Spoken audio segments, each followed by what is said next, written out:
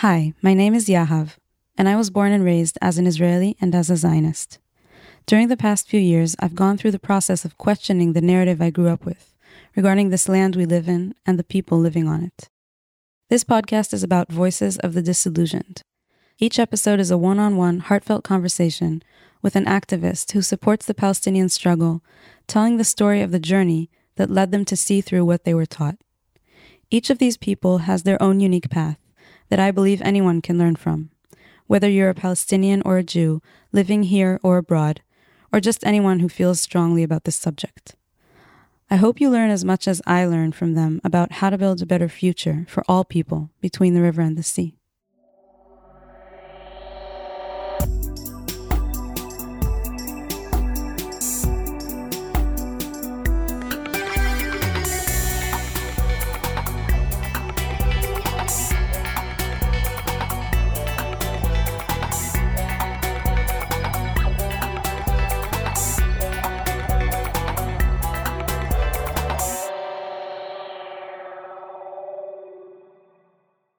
Just a quick announcement before we start. If you want to support this podcast and help me keep bringing you these stories, sign up to my Patreon, where you'll also get exclusive content and bonus episodes. Check out the link in the show notes to support this content. And thank you so much for all the supporters on Patreon who have already joined. It really means a lot to me. Idan Landau, or in Hebrew it's pronounced Lando, is a political blogger who began writing his blog Do Not Die as a Fool in 2008, where he has posted hundreds of pieces, many of them extensive investigative articles on the occupation, with emphasis on the topics of land confiscation and settlement expansion, military violence, social injustice, arms trade, Israel surveillance technology, media and propaganda, and many more. Idan has been jailed 3 times in military prison for refusing to serve in the reserve service of the IDF. He is also a professor of linguistics at Tel Aviv University and lives with his family in Tel Aviv. Hi, Idan. Hi, Yahav. Welcome to my podcast. Thanks for having me. Thank you for coming. I introduced you at the end, like today you're a professor and you're a blogger. What did your childhood look like? What is your background? Where did your family come from? So it's a pretty standard, I think, middle-class story of Israeli Ashkenazi Jews. Was brought up in Ramat Gan, middle-class, family, me and my 2 sisters in the 70s. And I can say that I was preoccupied with issues of social justice also in high school, I think. I began to think about those things. But it wasn't a central theme in my life. So, I was a standard teenager, very kind of literary, brainy kind of person, reading a lot. Music was very, very important to me. Literature, that kind of stuff. But politics actually became much more important by the end of the military service and then later in my 20s. I'm assuming this is a secular family, not a religious background. Very secular. Both parents came from, the Mapai circles. Just a quick note, Mapai is like the Labor Party in Israel and was in control for the first basically 30 years of this country. Yeah. So, labor, but really centrist. And, my father in particular was very anti-religious to the extent that he did not want to attend my bar mitzvah and the Knesset. So who organized it? My mom. And I did this Aliyah Torah. Actually, in hindsight, I shouldn't have because it meant nothing to me, but everybody did it back then, so I did it. But he wasn't there.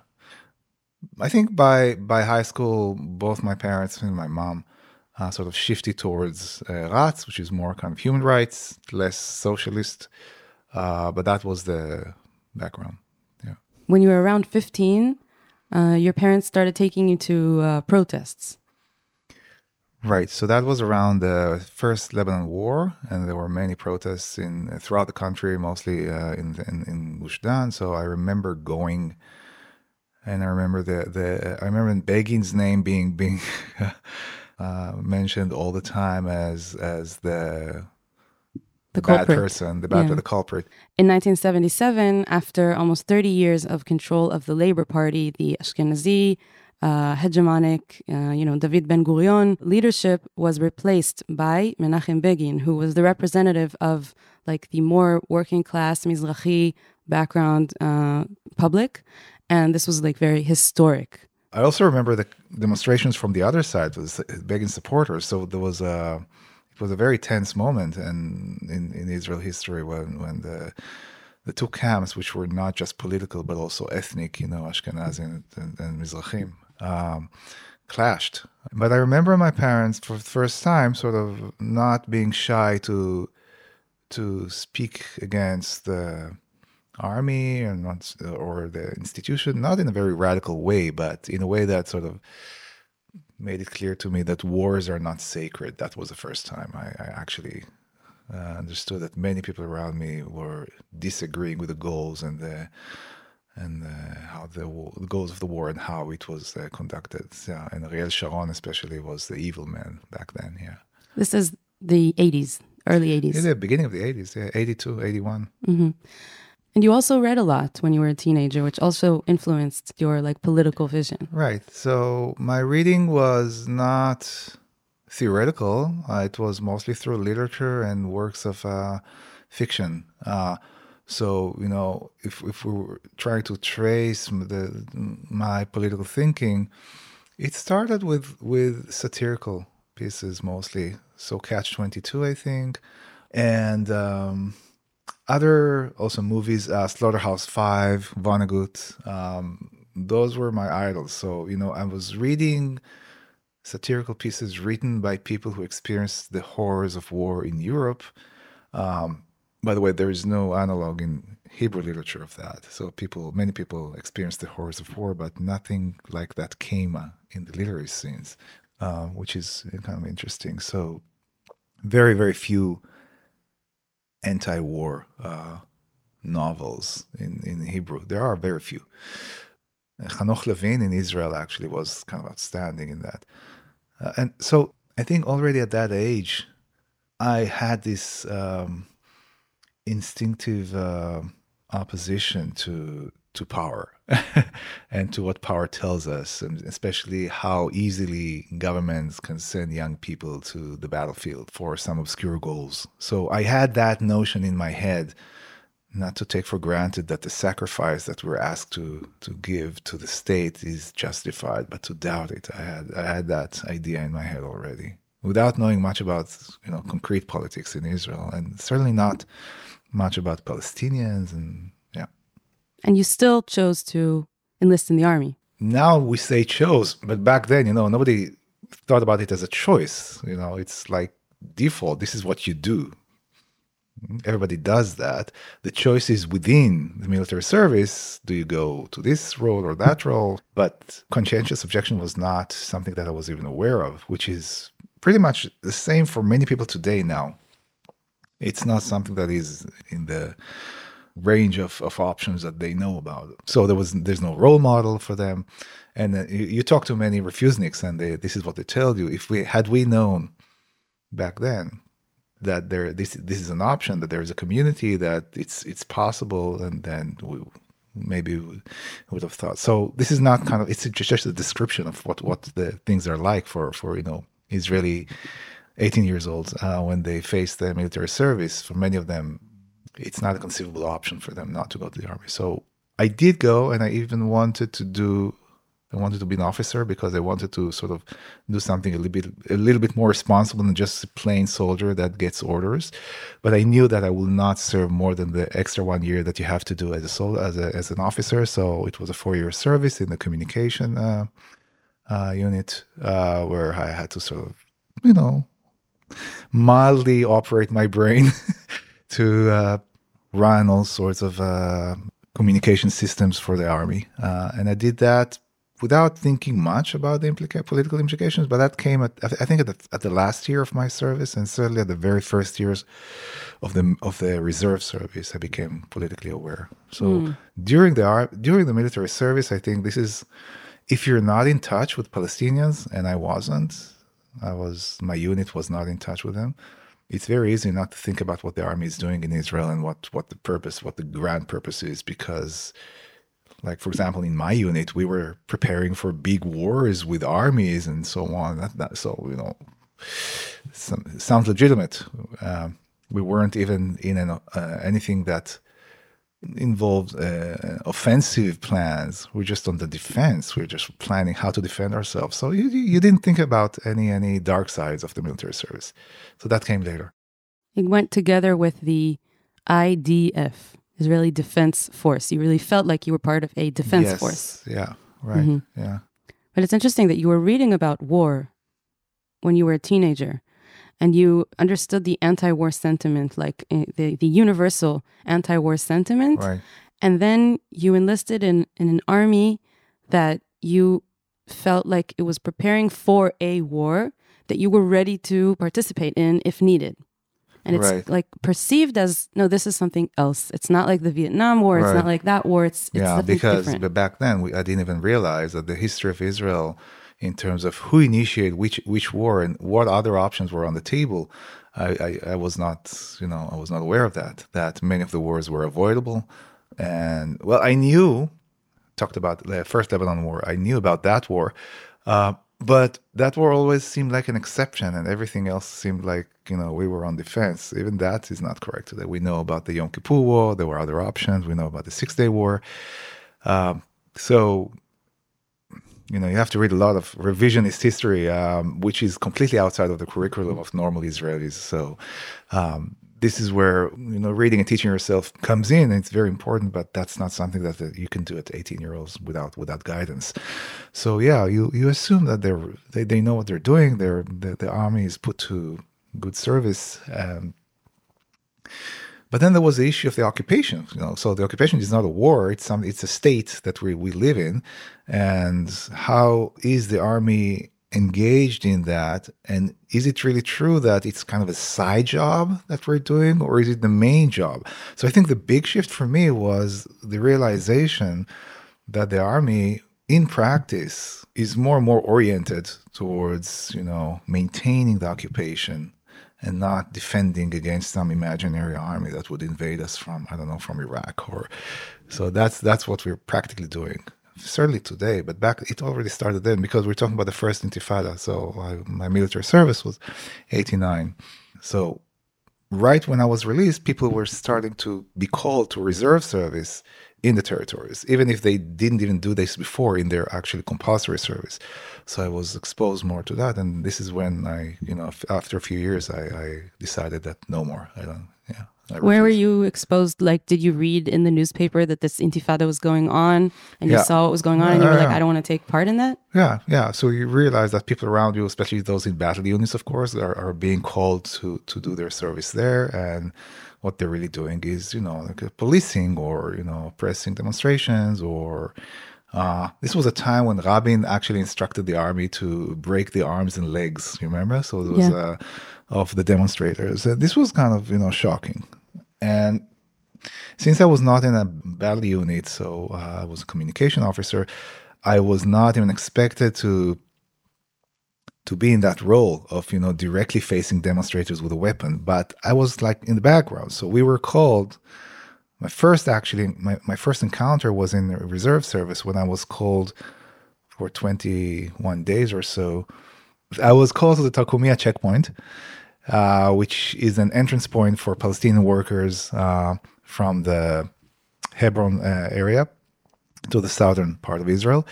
And my role there, me and two other officers, was to be some sort of a go-between the actual entrance point and some offices that were hidden in this area where Shabak people were sitting. Okay, and these like caravans on the side. Caravans on the side, right in the back. So most of the workers would just go through the checkpoint. They would have their IDs checked, and they were just being cleared and get inside. And we were asked to sort of stand there and watch those that come in, and if we think that somebody might fit what the Shabak needs, just call upon them and say, can you please come with me? And then they would come to the caravan at the back, wait for a few minutes, and then be called inside, and then be interviewed, or whatever it was. We were never present. We were just the go-between, right? Like there was this buffer of you standing there after they already are cleared and can go Yes, to work, yes. but you kind of cherry pick We could pick a them few. up. Yeah. What were you told to choose So to look for? we were instructed, we were actually working for the Shabak there. So the Shabak interrogators were looking for collaborators to recruit them, new collaborators. So we were the source of the manpower. So we were instructed to look for young people who look educated, not very miserable. Just bring them to an interview. And this was kind of, you saw how the occupation works on the ground. So we were not allowed in, of course, but we could hear sometimes voices rising from the inside. Occasionally, we would hear the interrogator yelling. And then we would see the Palestinian person, kind of going out of this session that could have been just 5 or 10 minutes sometimes, quite shaken. So you see that they've been through some kind of a emotional pressure. Later I read about what's going on in those interviews. So it is extortion. They're really coercing them into collaboration by using all kinds of Like blackmailing, personal information, which could be related to anything that those people wants done or wants not to be known. Want not to be known. So that person, for example, might have a medical condition, or his father has a medical condition, and like cancer, and they can only be treated inside Israel. But in order to be let in Israel, they need a permit. So the permit system is a very powerful system of blackmailing, and it's been one of the main tools that Shabak is using in order to recruit collaborators. We'll let you in. We'll let your relatives in if you just give us information that we need. Many people refuse. Many people cannot really refuse. And then there was this blackmailing that's based on sexual orientation. So people who are homosexual that don't want that to be disclosed, because in Palestinian society this is a very serious issue. So they're using all that, and so sometimes we would hear that the conversation would go very smoothly, and sometimes we would hear that it would go very badly. And I also remember conversations myself with the Shabak people there that were kind of shocking to me, how manipulative they are. You would see that you're talking to a person that is really well trained in, getting what they want out of people, even if you would just talk to a normal person that not as part of their job. Really very manipulative people. So by the end of those 21 days, I sort of understood that I don't want to be part of that system at all, in any function.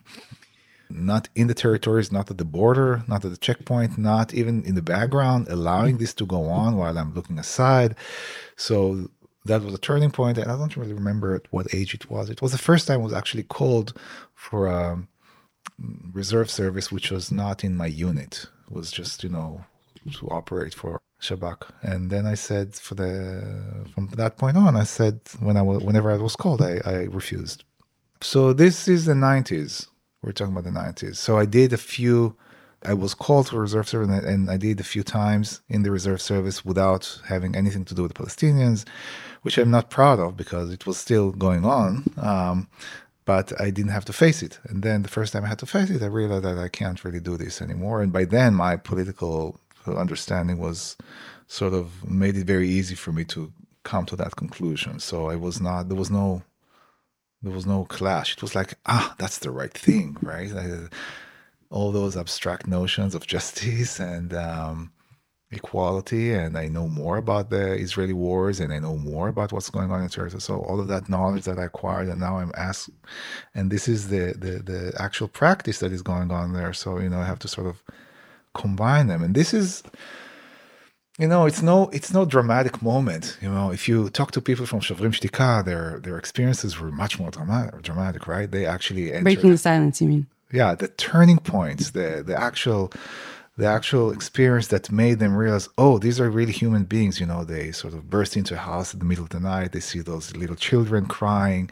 They're wetting their clothes. They see the horror in front of them, and that's the turning point for them. But of course, you have to remember that for them, being in those units that actually do those things, the indoctrination is much more severe. So in order to counter that, you need something more severe. So you need to be shaken psychologically out of this routine that you're part of in order to see the humans at the other side. And for me, the whole process was easier.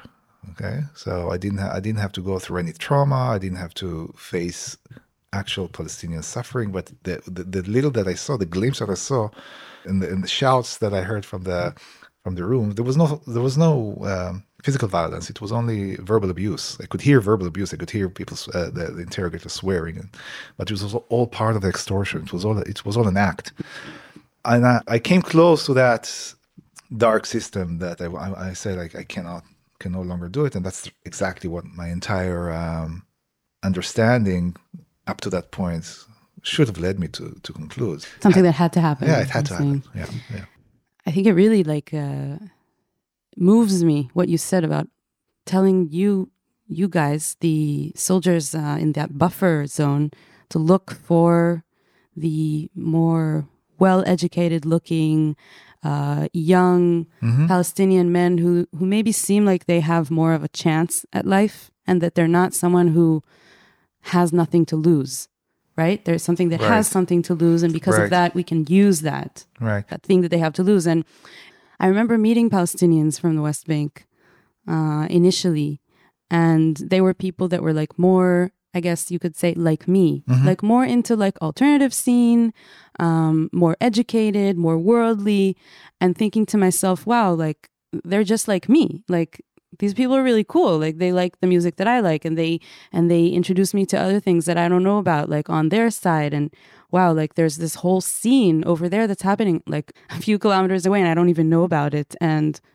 I started understanding that, why should these people not have the opportunities that I have? I mean, they're kind of just like me. They have the same aspirations. They have the same mindset. They're what people call like-minded, right? Yeah. And then later on, it led me to the understanding that no, actually, it's not only these like cool hipster people that deserve rights and that deserve, it sounds like in hindsight, I think like, wow, you were so stupid, I tell myself. But actually, it's like this process of thinking of like, actually, through the people that I felt were more like me, then I realized that actually all the people, it doesn't even matter who they are and what they're like, they all deserve rights. All the paths are legitimate, but it's a very natural path to follow, to first connect to people who are more similar to you, and then to realize, they have families. And all their families are actually maybe less like me, but they also deserve, exactly. It is through their families actually that I first realized this. And what really shakes me is that these people, Israelis would always tell me, your friends, they're not, they're not the representative. They're not like the average Palestinian. They're different. Like you can connect to them and you can see their humanity because they're different. The rest are all, terrorists. And these are, you just found the few that aren't, that are more educated, that are more worldly. And why is this so disgusting? Because it's actually those people that you're talking about that were targeted and that were, saw the opportunity to take away something from them, and not the people that were elevated and seen as maybe future leaders, right? I think also another reason that I speculated on back then was that it's very important that a collaborator would not be suspected by their immediate surroundings that they are collaborating. And maybe there's a naive thought that only people, I guess some Palestinians might think that only people amongst us that are so poor and so miserable that have nothing to lose would actually go and collaborate. People that have, because that's the worst thing you could do, betray your people. So why would anyone do that unless they're at the very bottom? And the Shabak people sort of understood, maybe we shouldn't go for those people that are at the very bottom, and then they would be less suspicious. That's also might be another reason. There's even something more destructive in that, beyond like the personal level of those people's lives and those people's families' lives, is that Israelis tend to say, well, where is the Palestinian leadership, the people that we can actually have some kind of negotiation with, people that we can actually, people that are more educated, more, like-minded, more open-minded. Mm-hmm. And then you see what, there are those people, but how they're treated is that instead of kind of cultivating a relationship with those people that, quote unquote, the people that you can talk to that are more moderate, what they were doing was actually the opposite. They're destroying those people, destroying all chances of cultivating some kind of class of leadership, and then having a whole Palestinian people without any leadership because the people on the top are being repressed as well. Yeah, I think it's also one reason probably why universities and schools are a constant target of harassment by the Israeli occupation.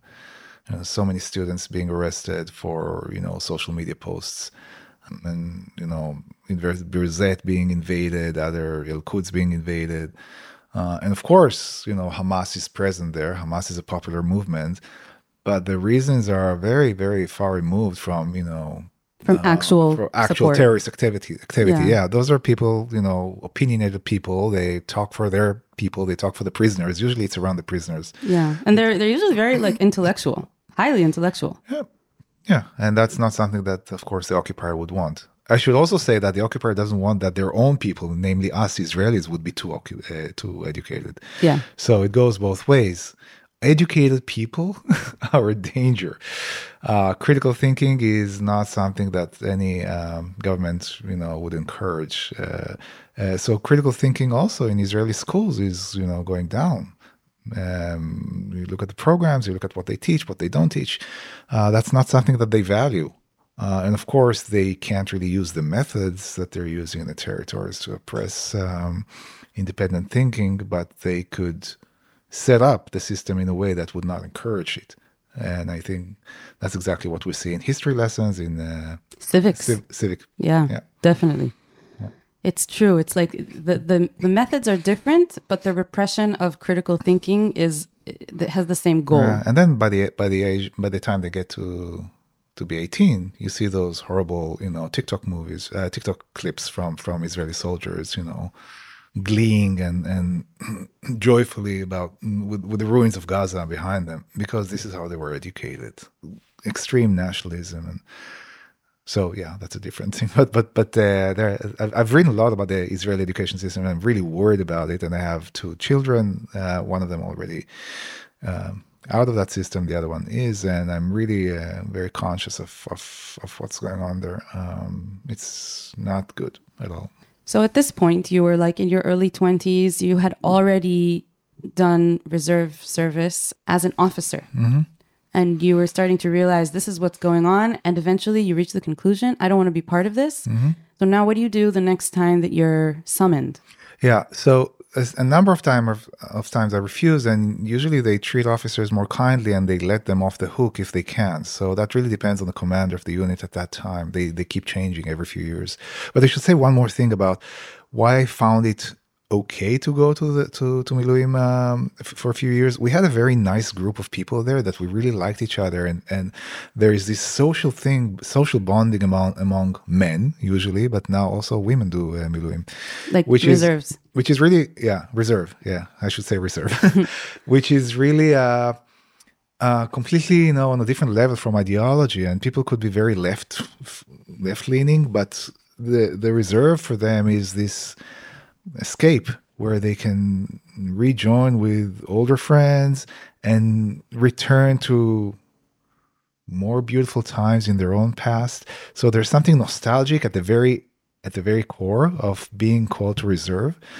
You're recreating a bonding that you may have lost in your current career or something, and this is something that is very appealing. And I sensed it at the very beginning of so. For a few years, between 20 and 25, I was doing this every year.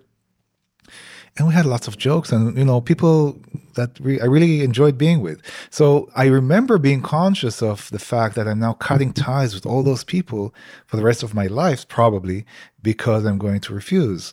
And again, this was felt by me on a kind of mild level, but I think about all the combat units, people from Golani, Givati that have to go through this. They've been through life-threatening situations with those friends. These are their kind of the closest friends, and for some of them, refusing to serve in the army really is a social. They're serving the reserves. In the reserve army, it's a social, because if you refuse to enlist to begin with, then you don't have any friends yet there. But those that were kind of those friends that you acquired during the service, and very often your best friends, and the refusal really means cutting ties with many of them. It's also kind of like, especially if it's combat, it's kind of this guilt. I Yeah. will let my friends go to the battlefield and Yeah. endanger themselves, and I will stay in the comfort of my house in This wherever. actually has been even tested scientifically by psychologists that study the psychology of war and patriotism and dedication to the unit. And it comes up again and again that the main motivation, they're trying to break apart the motivations of soldiers. Why do they go to risk their lives? It's kind of a counterintuitive thing. Why do they do this? Is it patriotism? Is it that they're identified with the goals of the war? But it's always throughout every army and everywhere. It's always number one motivation is loyalty to the unit, to the smallest unit, to your friends, not wanting to leave them by their own. And this loyalty, you even see this with people that are actually wounded on the battlefield. In the hospital, they want to return as soon as possible. They don't even want their treatment to end. They feel guilty. Okay, we cannot really leave our friends behind there while we're here. So people were always wondering, why not from the outside? Why not? Why don't we see more Israelis refusing? Because on one level, many Israelis do feel that it's very, very bad, the occupation. But at the psychological level, this bonding is so strong in Israeli society that it's really hard to break. And I think the only way to overcome this is to create equally rewarding bonds for those who do refuse. So not to let them to be left in the void without friends, without anyone that understands their decision, because they are going to lose, friends. But there are also friends that they can acquire this way, Israelis and Palestinians that share their views, share their thinking. And for many Israelis, especially the younger ones that refuse at an early stage, it's a turning point in their life. So it really means the beginning of, some sort of activist life. They would form new connections with people in activist groups and so on. And that could also be very rewarding. So I don't think Israelis should be sort of confined to find their closest friends just through the military on service. The back of Palestinians, right? There must be other ways to form bonding, without meaningful relationships. That would not necessitate the oppression of other people. Yeah, definitely. And you discovered all this when you were in your first imprisonment, when you decided, I'm going to refuse now. You were 24 years old? I was there with a bunch of nice people that also refused. That was the second Intifada, 2001. So a bunch of us were in the same room and we shared, our views and everything. So that was a nice experience. But of course, I was prepared already to that. So it wasn't like, we knew, I didn't know that they're going to be there beforehand. So, but they became kind of friends. And so walk me through it. You decide, you get called for reserves. Mm-hmm. During the second Intifada, for the first time, you are like, I'm not going to do this. I am willing to go to prison. Yeah. What happens next? So the commander of the unit puts you on trial, and you get 2 weeks in jail, and they just take you, and you're taken to Atlit, the prison 6 near Atlit, where they put both. So it's where they keep both the reserve soldiers and the officers. I was both an officer and on reserve, but even if you're just an officer in your regular service, you would be there. And that's the better prison, because Kele Arba, which is, I think, in Tzrifin, is worse. So you get a better treatment, but it's still prison, very small cells, very strict routine. So they wake you up at 5:30 or 6. They count you 2, 3, 4 times a day, and there's no activity at all. So you're really bored. You have to come with some sort of find some way to occupy yourself, and you're hungry. There's not enough food, I remember, but other than that, it's not a terrible. There is no abuse. Because you're an officer, so they treat you better than the regular soldiers in prison. There is no abuse, no verbal abuse, and no other. It's just like a shitty place to be. You sleep on uncomfortable bed. You're hungry, but it's just for 2 weeks. So yeah. It's a worth price to pay, I think. And you met other officers that refused to be in reserve duty when you were there. Yeah. But you formed, like you were talking about, this kind of alternative bond that you could form. Was that something that you found there? Yeah. And for me, it was more interesting to actually talk to people who were in jail, not for those reasons. Like not for refusing, but for other reasons. Something that they did during their service. It's called defection, where they don't show up when they're called, and they just if you don't show up for service for whatever reason, then you would put in jail. Mm-hmm. So personal problems, issues, just they simply didn't fit, and it was interesting for me to talk to them because they were much, and this is something that comes up again and again in testimonies of refuseniks that came back from jail. People in jail are much less judgmental than people outside jail about our decision. So they hear what we have to say. So these are people who are in jail for different reasons, not for refusing. And then you start having this kind of conversation with them. And they totally understand. Well, they might disagree, but they're not judgmental. Because they are also suffering from the system. They're also been stigmatized. They also didn't fit. They can perfectly understand outsiders that don't fit for different reasons, and the prison is the great equalizer. So we're all equal in some sense. And personally, I also think that most of those people should not really be in jail. They're not felons. They didn't commit crimes. They just didn't fit the system. The army insists on enlisting people that don't fit. So it was more interesting to talk to them than to actually people that sort of agree with me on everything. Yeah. So what you're saying is like the first imprisonment was like a formative experience where you kind of sharpened your political views even more? That wasn't, no, I have to say, as I said, my political views were already sharp enough before that. That was, I should have gone to jail earlier. This is what I think, because my consciousness was already there. It's just that my practice was lagging. So if my practice was synchronized with my thinking, then it would have happened earlier. So there was no ideological sort of shock to me there or rethinking. I was already well-baked. And did you get any backlash from people outside, like your family, your friends, people from the unit? Well, the first time was even reported in the Haaretz. In the newspaper. Yeah. And yeah, I got some backlash from, I guess, students or people that didn't like that. But also I got a lot of support. So there was some visibility to that. I was the 13th refusenik in the... They still counted them in the second Intifada. So at the very beginning, they actually reported every one of them. So I was at the stage that they reported every one. I don't know how many altogether there were, but there was a small piece, maybe also because I was in university. And there were letters sent from my colleagues abroad, also on the second or third time. And now they got all mixed up.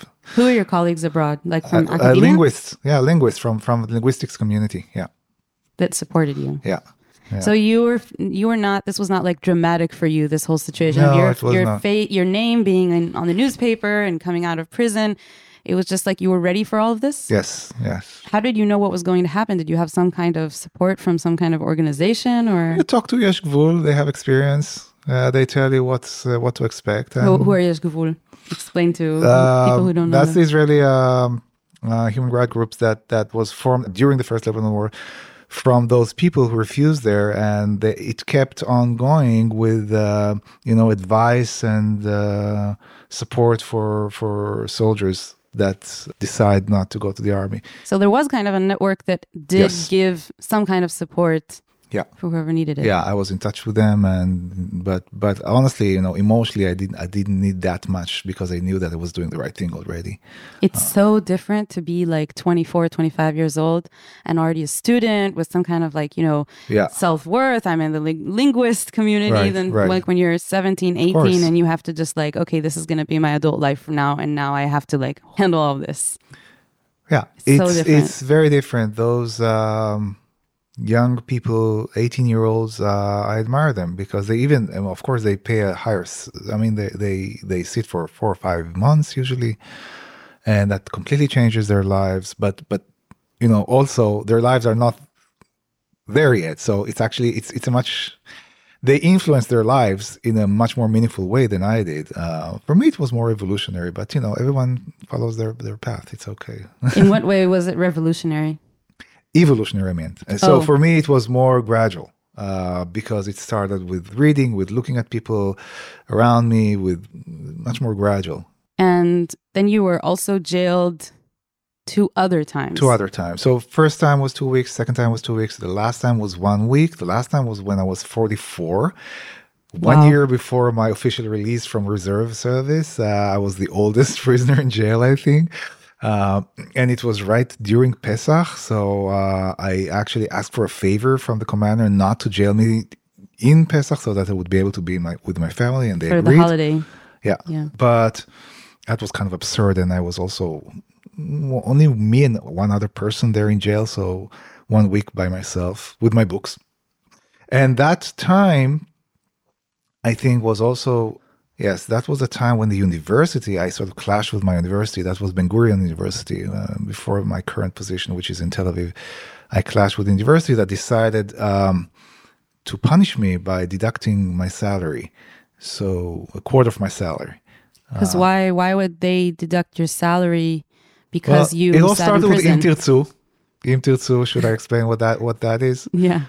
You should explain what that is. Im Tirtzu is basically a right-wing movement organization that is very much supportive of the military and what the military does. And they're very active in universities.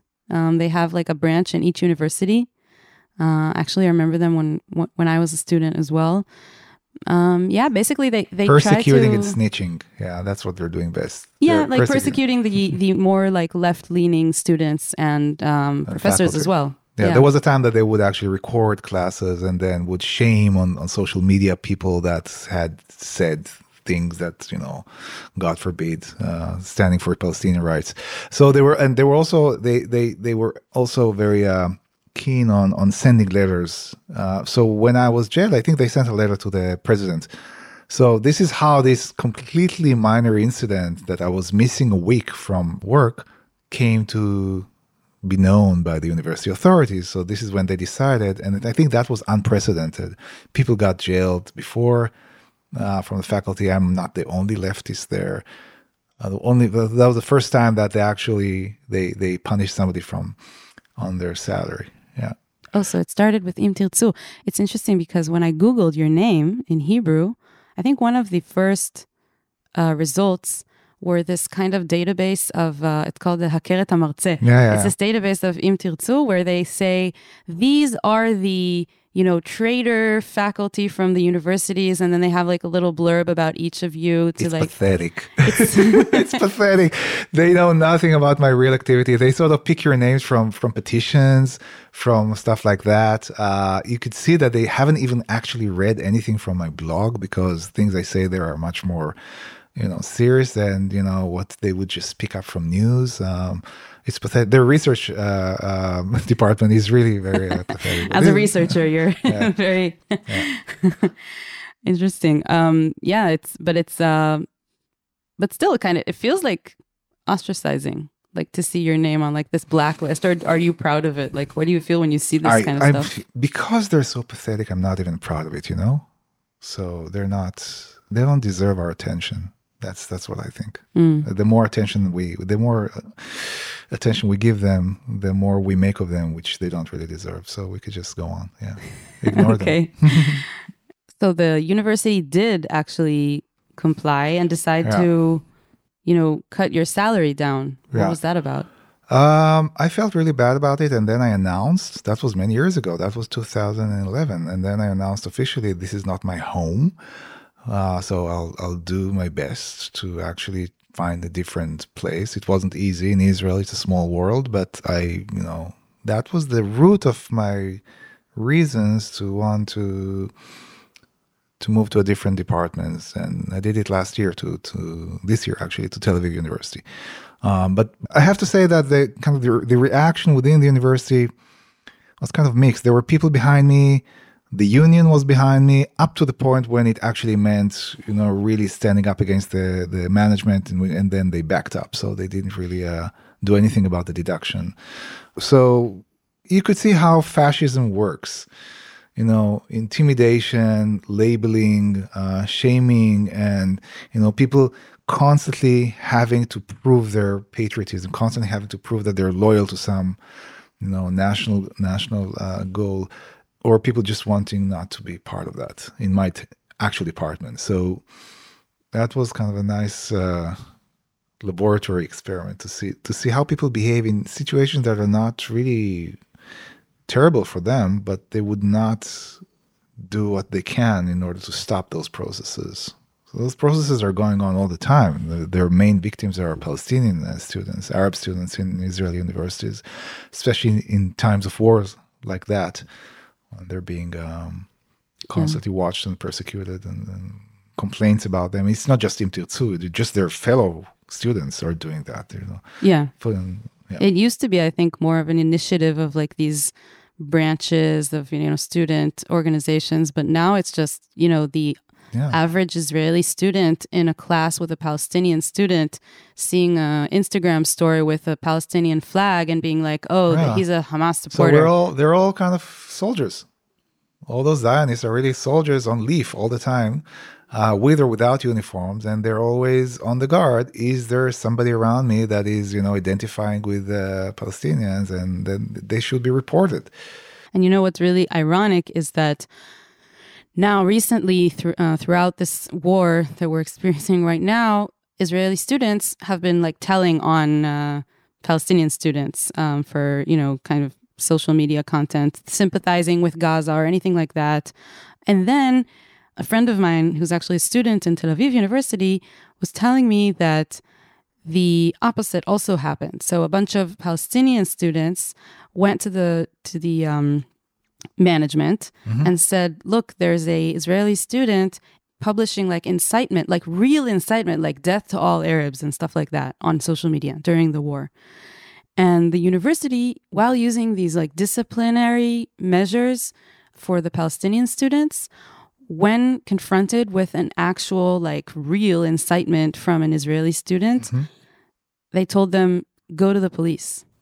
We're not going to handle this. This is actually criminal. Go to the police, which is so ironic because it tells you the whole story about if it was that dangerous and really criminal when it comes to the Palestinians, would they also say go to the police? Like it's so telling about this situation and how imbalanced it is. Right. Yes. I totally agree. It's very depressing. So there's something also heightened consciousness of how we are perceived, and are we perceived patriotic enough? So on every level, students, the management, are we perceived as patriotic enough? Are we not, by any chance, perceived as sympathizing with Palestinians? And sympathizing with Palestinians doesn't mean sympathizing with terrorists. It's just like it's been. That's what it's become. It's become like that, yeah. But just of course, if you're a Palestinian, you're going to sympathize with your people, just like we feel very upset if there's some anti-Semitic incident, in Belgium. That's something that we cannot really understand, Israelis. So there's a lot of, maybe this is also part of social media atmosphere, but people have to showcase their patriotism. They have to sort of actively engage in acts that show how patriotic they are. So what you're saying is, it's not enough just to say it, but you have to point to traitors. Yeah, so that what you're saying is people don't necessarily feel like they're threatened by, a post with a Palestinian flag, or they don't necessarily feel that it's that wrong that person has to like lose their job or be expelled from university, but they know that it's on them to prove how patriotic they are through snitching on someone else. And then many of them don't even realize that this can actually end up in that person being dismissed or being fired. It's happening. They just want to shame them, and then and the shaming culture, and we know where it came from. So shaming culture, so combined with patriotism, it's horrible. Wow. I can also say another thing that I think I admitted. One of the donors of the university from the UK was very upset about that, and that donor actually, I know them through academic circles. So they threatened the university with stopping their donation because the university did that to me. Oh. Yeah. But unfortunately, that wasn't a very big donation. So the donation went to, I think, students for fellowships for students, not for high tech, not for buildings and so on. So I think the Rivka Karmi, who was the president back then, she was the culprit. She was the one that actually approved it, and I also talked to her about the incident. She said, "Okay, go ahead." So it was more important to her to stand. To show her patriotism. Yeah, because, and I think if the donor was actually much heavier, maybe the decision would have been different. Anyway, my conversation with her at the time, I remember one thing she said to me, which was really horrible. She tried to convince me that it's not about the political thing at all. So, the story, the official story of the university was that we don't get reimbursed by the army for your time in jail as we do for any other regular service. So your salary comes from the army and they reimburse us. You missed out a week. The department collapsed. we have to compensate ourselves financially. We couldn't, so we take it from your salary and now we're good. That was bullshit, right? And in the letter that I wrote, actually, and I distributed it to the whole community of the faculty, I said, I was punished once by the army, which is fair enough. I knew that I was going to be punished. It's completely unfair that I would be punished by my employer for my political decision, which was not even connected to my work. I don't use my work as a platform to disseminate my views. So that was, this is how fascism looks like. You have to be constantly to prove that you're not a traitor. And I think by the end of the conversation we had, Rivka Karmi sort of gave up on this false excuse.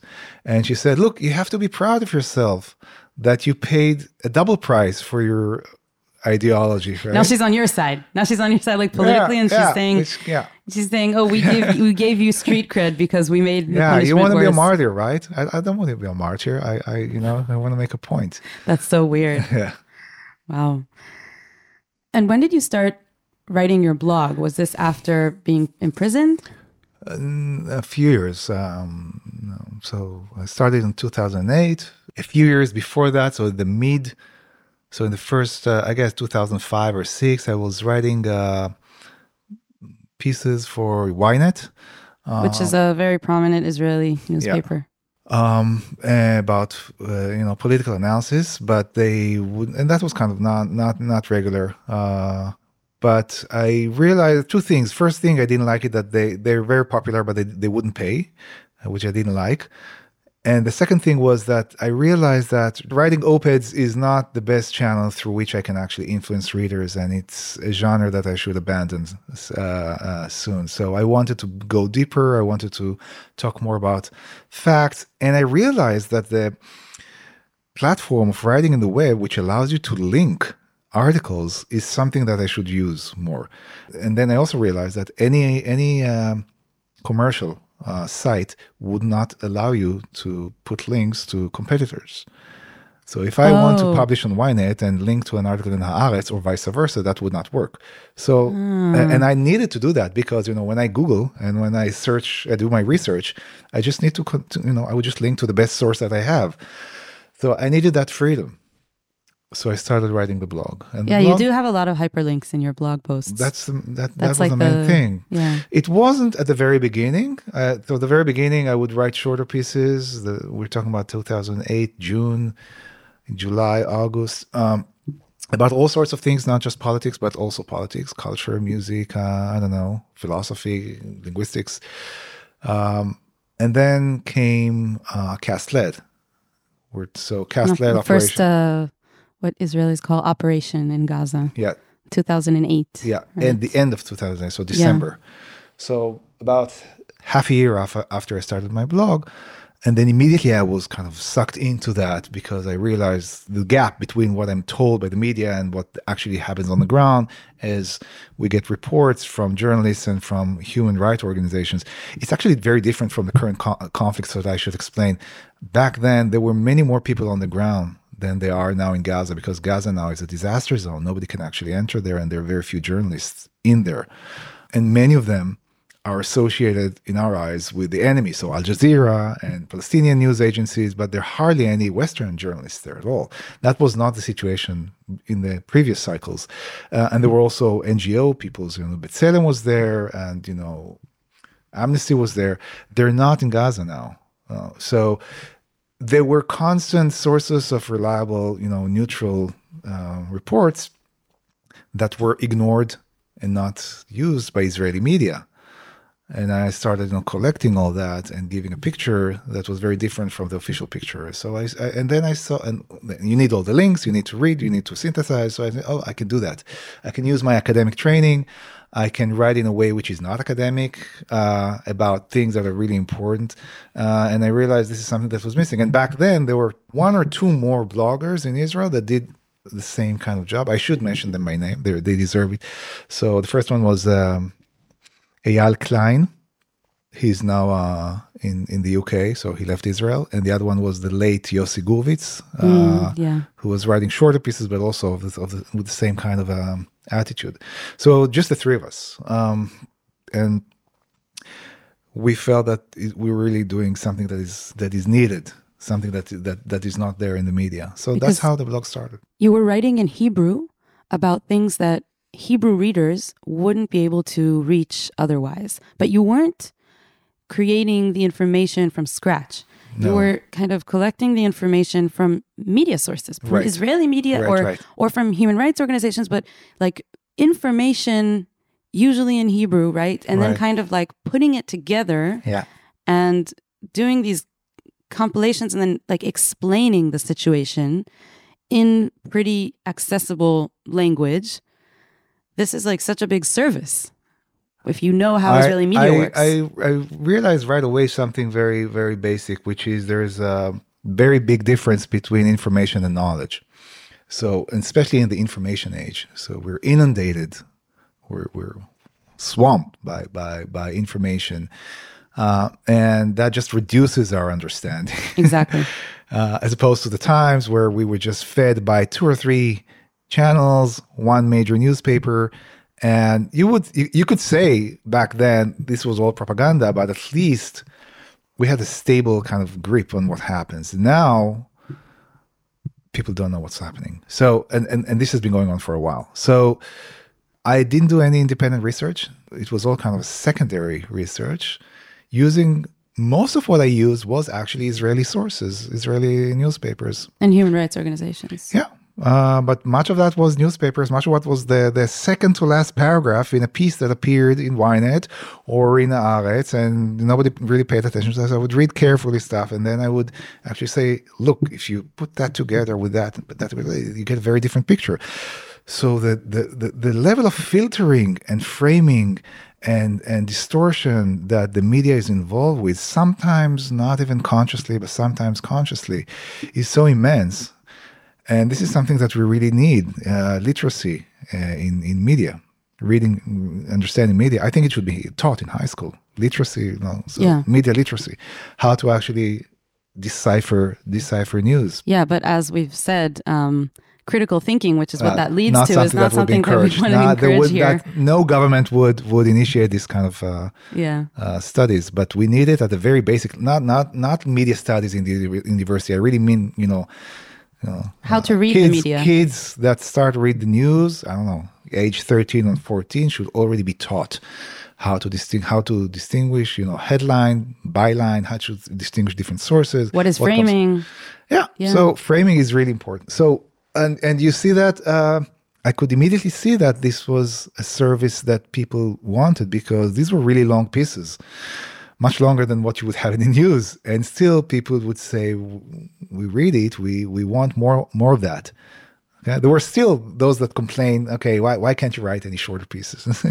You want a shorter piece, go to the news. What do you want from me? I'm such a marginal voice.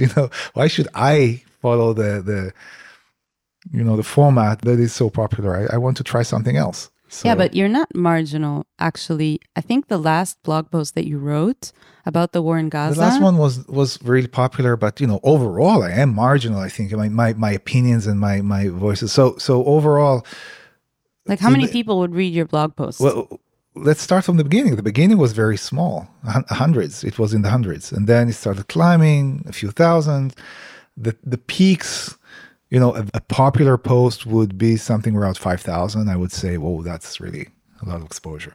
So, and then there were a few that were in the peak around 17 or 20,000. These were the records usually. For many years, I didn't even reach those numbers. And when I wrote several pieces that were, you'd sometimes put a lot of work into something, and then you would just see, 800 views, and you're like, okay. Although the numbers, I should say, we shouldn't count everything by the numbers. And the reason is that it took me a while to see that some important people read me. Some journalists and some kind of opinion decision makers. It actually took me a while to see that, because sometimes I would read in an analysis in some newspaper something that sounded exactly like what I wrote a day before. Oh, wow. Or 2 days before, yeah. And occasionally I would even be contacted by journalists. And then the reward is much greater, because if you see your views being represented in mainstream media, even without credit, that doesn't really matter. It's as long as you're sort of shifting the discourse to so things that I sort of insisted on for many years becoming more and more mainstream. That's nice. But yeah, you were talking about the last one. So the last one was written after a long time of silence, which I don't write a lot in the blog anymore. And that reached, I think, this is almost now in the 50,000. Wow. 50,000. So 50,000 Hebrew speakers. Yeah. Which is probably most of them Jewish Israelis read this. Jews, I don't know if Israelis, many of them are from abroad, but lots of them, lots of them follow the blog, and many of them are new readers. I read responses from new readers, so that was nice. And this is one of the longest, if not the longest piece. Yeah, it's like 13,000 words. 13,000 words, yeah. I remember actually seeing a tweet on Twitter saying, I think it was like a few days after the war began, and everybody was it was chaos, and everybody was like confused and scared and angry, and just everything was horrible. And I remember someone wrote, no matter what you do, just make sure to read Idan Landau's post about this war. Just I think he was even like, read Idan Landau, read Idan Landau. He repeated it like for 5 different times. And then I was like, oh, okay, I really have to read this. And I had known about your blog. Actually, I learned about it from following you on Twitter, which you're also very active in. But I remember actually one of my guests on the podcast mentioned you as someone who had very important influence on him, like shifting his views and understanding what was going on here. And it's the guy that does the graffiti of Why Did I Enlist? So I'm plugging in on a different episode, but right. I think that when he was like one of my idols. So first of all, it's mutual, just so you know. You're his idol, he's your idol. Very exciting. I like this kind of crossover. But I think that a lot of people, if they're willing to listen and to research and to want to really understand what's going on here and not what they're being told, they then have this source, which is what you provide. And it's so important. It's like, I really appreciate it. So one goal of that is also to have it there. So it's kind of an archive of knowledge, political knowledge, that I want to be there for a long term, not just, as they say about newspapers, that you wrap fish with that the other day. So some of those pieces really have a long shelf life because they talk about a situation that has been going on for decades, and even though some of the numbers are different, the basic analysis is still the same. And coming back to numbers, it's more important for me to actually influence, a small group of people that take up that topic. And this happened several times. So I write about something, and then a group of activists uses that as a platform, use that as a starting point for some activity that they're doing. And that's the most rewarding thing of all. So if I wrote about the Jordan Valley, like 3 or 4 long pieces about what's going on there with land, with water, with the Israeli settlements, which are not even perceived as settlements because they were put there by the Labor Party. Many of them are, moshavim, kibbutzim. They're not call settlements. But the exploitation there is of the worst kind. So here again, we find this gap with, between the image or the self-image or the public image of those projects and what's actually happening on the ground. So it was important to me to actually write about it. And there was a group of activists that, followed it up and used that information. Or I wrote about, at the very beginning of Sheikh Jarrah, I guess the first political piece that I wrote was about Sheikh Jarrah. Oh, really? At the very beginning, in 2008. And I know that it served those people there that started working there. Or I wrote about something completely different. So I don't just write about Palestinians just to make a point. I had a long piece about the how bad the situation is in the school system of Israel, how the crowdedness.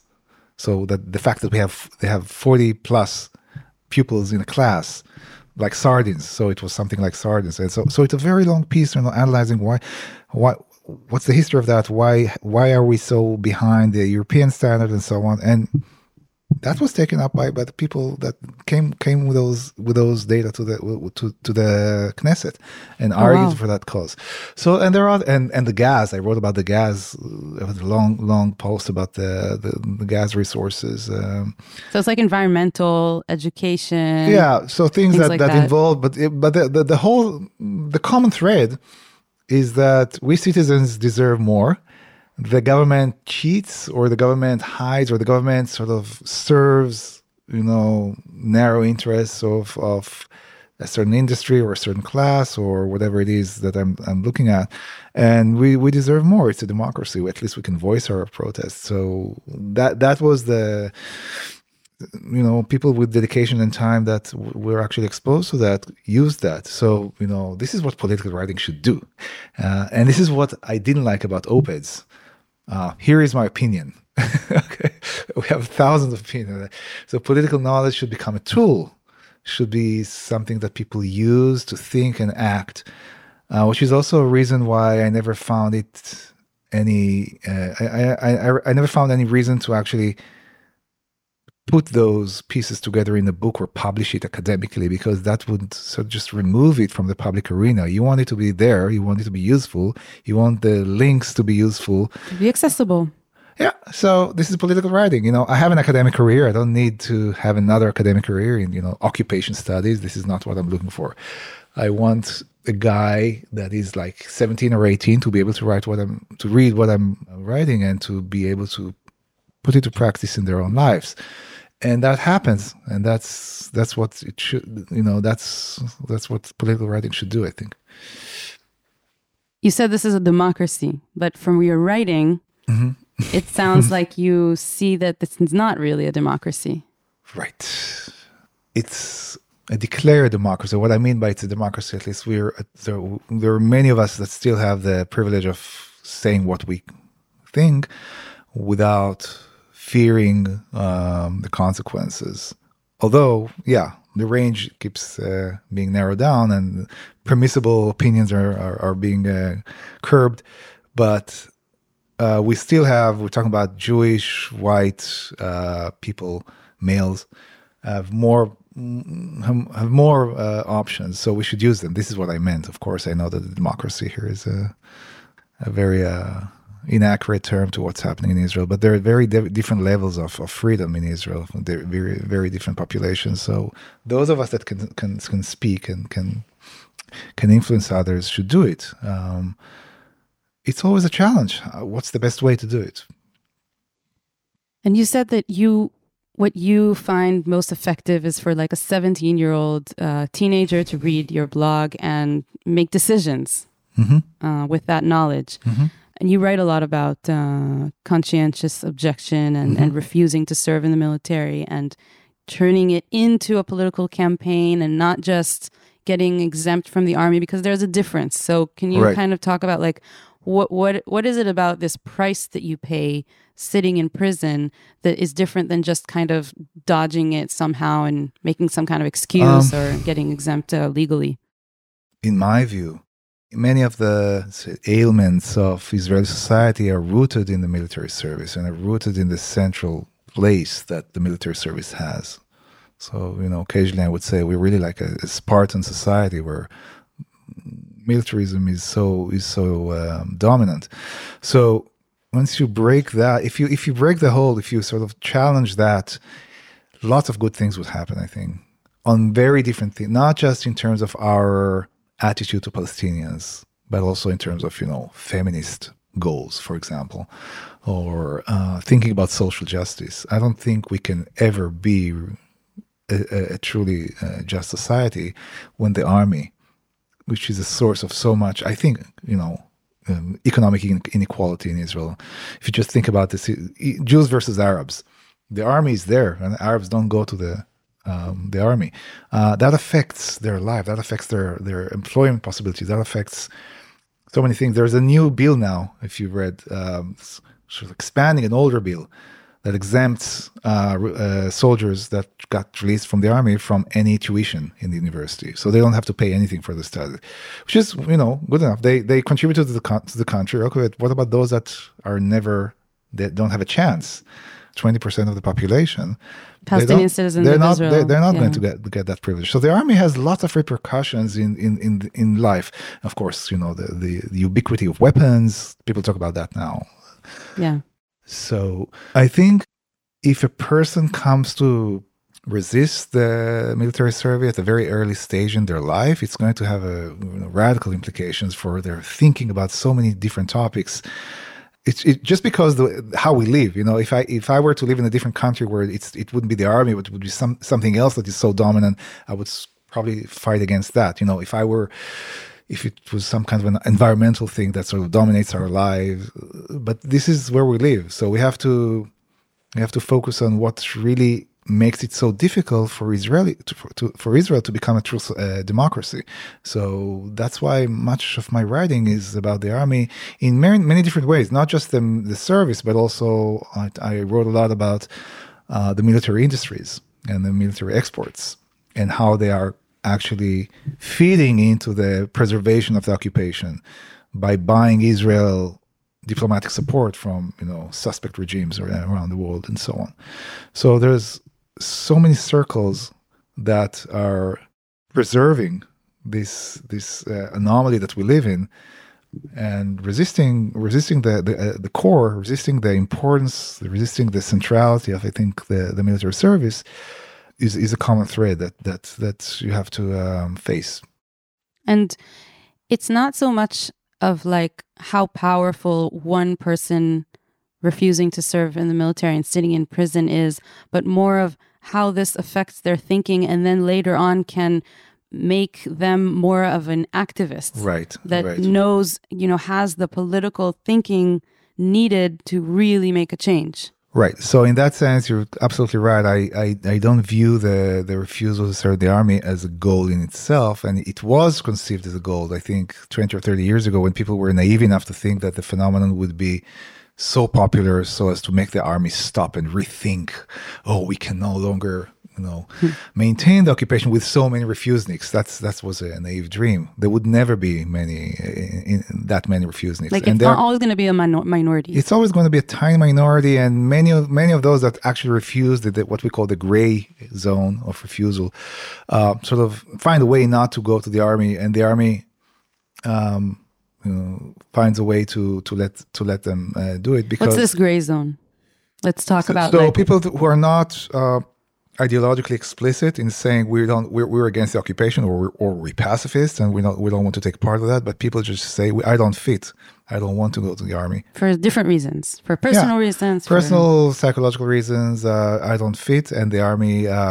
Sometimes, the army found that, not putting them in jail is better for their purposes, because then the phenomenon would not get coverage, would not be perceived as a clash, and the army is more humane. And of course, they should do that. But then on the other hand, the army keeps, and the image is that it's a compulsory service. It's not compulsory service. So many populations are not there, and many people sort of get away with it. And it is compulsory when it comes to the ideological refusing. So there, the army does want to make a point. We would not allow you to challenge, but this is not about, it's not because we need those people. It's not about Yeah, it's not like... So it's really about teaching them a lesson and making the lesson known. But the army sort of realized that it's better to have this group as small as possible. So like contain it, not like blow it up, but more bury the stories. Yeah. So unless the person is really outspoken, if the person would not go to the media and be interviewed, for example, if they're just doing it privately, there are good chances that the army would not put them in jail. So this is the difference between 2001, the first time that you were refused as a reservist officer, and now, which is a different situation. The army is trying to like kind of leave that quieter. And when you were doing it, they were like reporting it, each one. They were like counting them. Yeah. So you think they like learned the lesson. But even the organizations of the left that were, I think there was a time, maybe before, that they thought it's going to be a mass movement. It's never going to be a mass movement. That's my disagreement. I don't think it's going to be a mass movement. I think the importance of this act is, as you said, in its dramatic effect on the person that undergoes it, and maybe the people that would be affected by, like around. And the circles of this person. It's it's the beginning of a life of activism in a way. So instead of seeing it as like the end game, as like I'm not going to go to the military, I'm going to sit in prison, and then I've done my part in ending the occupation. It's actually the opposite. It's just the beginning, and it's in practice it is. Yeah, you cannot. There's no way back after you did that. I think when you realize when you pay the price and you realize that the state did not really listen to your arguments, and you're on your own. Then you're looking for friends, and you're looking for people that have of the same opinion, and you. It's such an important realization. I mean, Israel is very strongly, how should I say, a collectivist society. We're all together, yachad nenatzeach, right? They're saying all the banners, the billboard signs now saying we will win together. Yeah. So the word together is being constantly used, not even before the war. Even before the war, you just watch television, read the news. There are newspaper headlines that use it all the time. Together. So this has been ingrained in us from very early age that we're all together in this. And the other side is that, of course, because the world is against us, so we should stick together. Yeah, so it works together. The ghetto mentality. Yeah. So we should all stick together because otherwise everybody's going to destroy us. Yeah, and a big part of this together is the military. So just being able to tell yourself as a young person, I can exist, my life can be meaningful if I'm not together on every single point with this society. There's nothing natural about it. It's a matter of choice. We just don't realize it's a matter of choice. We just like flow with the stream. Yeah. And I can find other communities of solidarity or other people that think like me. And I don't really have to always think of myself as part of the tribe of Jews in Israel. There are other tribes. I don't say, walk away from that tribe, but there are other tribes. So you're saying now that someone feels alone by, taking this step of refusing and then kind of crossing the line, they don't, first of all, they don't have to leave their own tribe, but they can find solidarity with other people who have either done the same thing or Palestinians who obviously can feel more comfortable to connect with that person because of their political stance. Yeah. And you're saying this is a source of support and also a source of togetherness that doesn't have to always come from the same source. Right. There's another aspect of that I think we should mention, which is men versus women, because that's another kind of collective identity that is really very, very important to us from very early age. And this is also something that you need to challenge. In Israel, masculinity, the relation between masculinity and militarism. So I remember for myself, resisting that part of my identity that was militaristic was also resisting part of it that were masculine in a way. Masculine, I mean, in the sense of the cultural concept of what it means to be a man in Israel. It means to be, strong. It means to be carry arms. It means to be threatening, and it also it has lots of implications. So when you have to, I think, again, facing your role as a soldier is also facing your role as a man, or facing the role that is imposed on you as a man, and you have to start thinking, do I want to fulfill all those functions? Can I actually shape my own identity in a way that doesn't really align with those categories so easily? They're not God-given. The meaning of being a man or the meaning of masculinity sort of shifts from one time to the other, one place to the other. So I guess what I'm saying is that people should be more autonomous in how they, and feel that they have the autonomy, know that they have it in shaping their affinities or creating their connections with other communities around them, and just don't take for granted that the one community that you were told you're part of, and there's no other community. That's going to be true for the rest of your lives. So there's so much depends on that, on being able to see through. And to me, I don't know why, but I was just like born like that. I never took it for granted that this kind of identity or that kind of identity is something that I should just take for granted. I was thinking that, I always thought about identity is something that gives us power, support, times of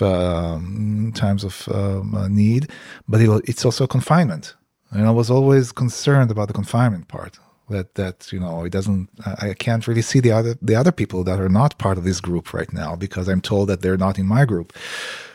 So this is something that connects, I think, to this whole discussion. Thank you, Idan, for this such interesting and insightful conversation, and for everything that you do. And I want to invite anyone who's listening, if you want to hear more about what's happening right now and the current situation, like a kind of more open conversation about Gaza, to go to my Patreon, and you can hear the extra bonus episode there. And if you want to support the podcast, then you're invited to go to my Patreon. You can find the link in the show notes. You can get exclusive content there and help me keep bringing this to awareness and keep creating this content. So thank you so much for all the people that are already supporting. I really, really appreciate it. This is a really big part of, helping me do this more and more. And if you don't want to join the Patreon, but you still want to support the podcast somehow, then you're welcome to follow on whatever streaming platform you're listening to this through. Rate it 5 stars. It'll help it get to more ears and get more exposure. So thank you very much for all your support and all your feedback, and everyone just listening. Thank you, Idan. Thank you.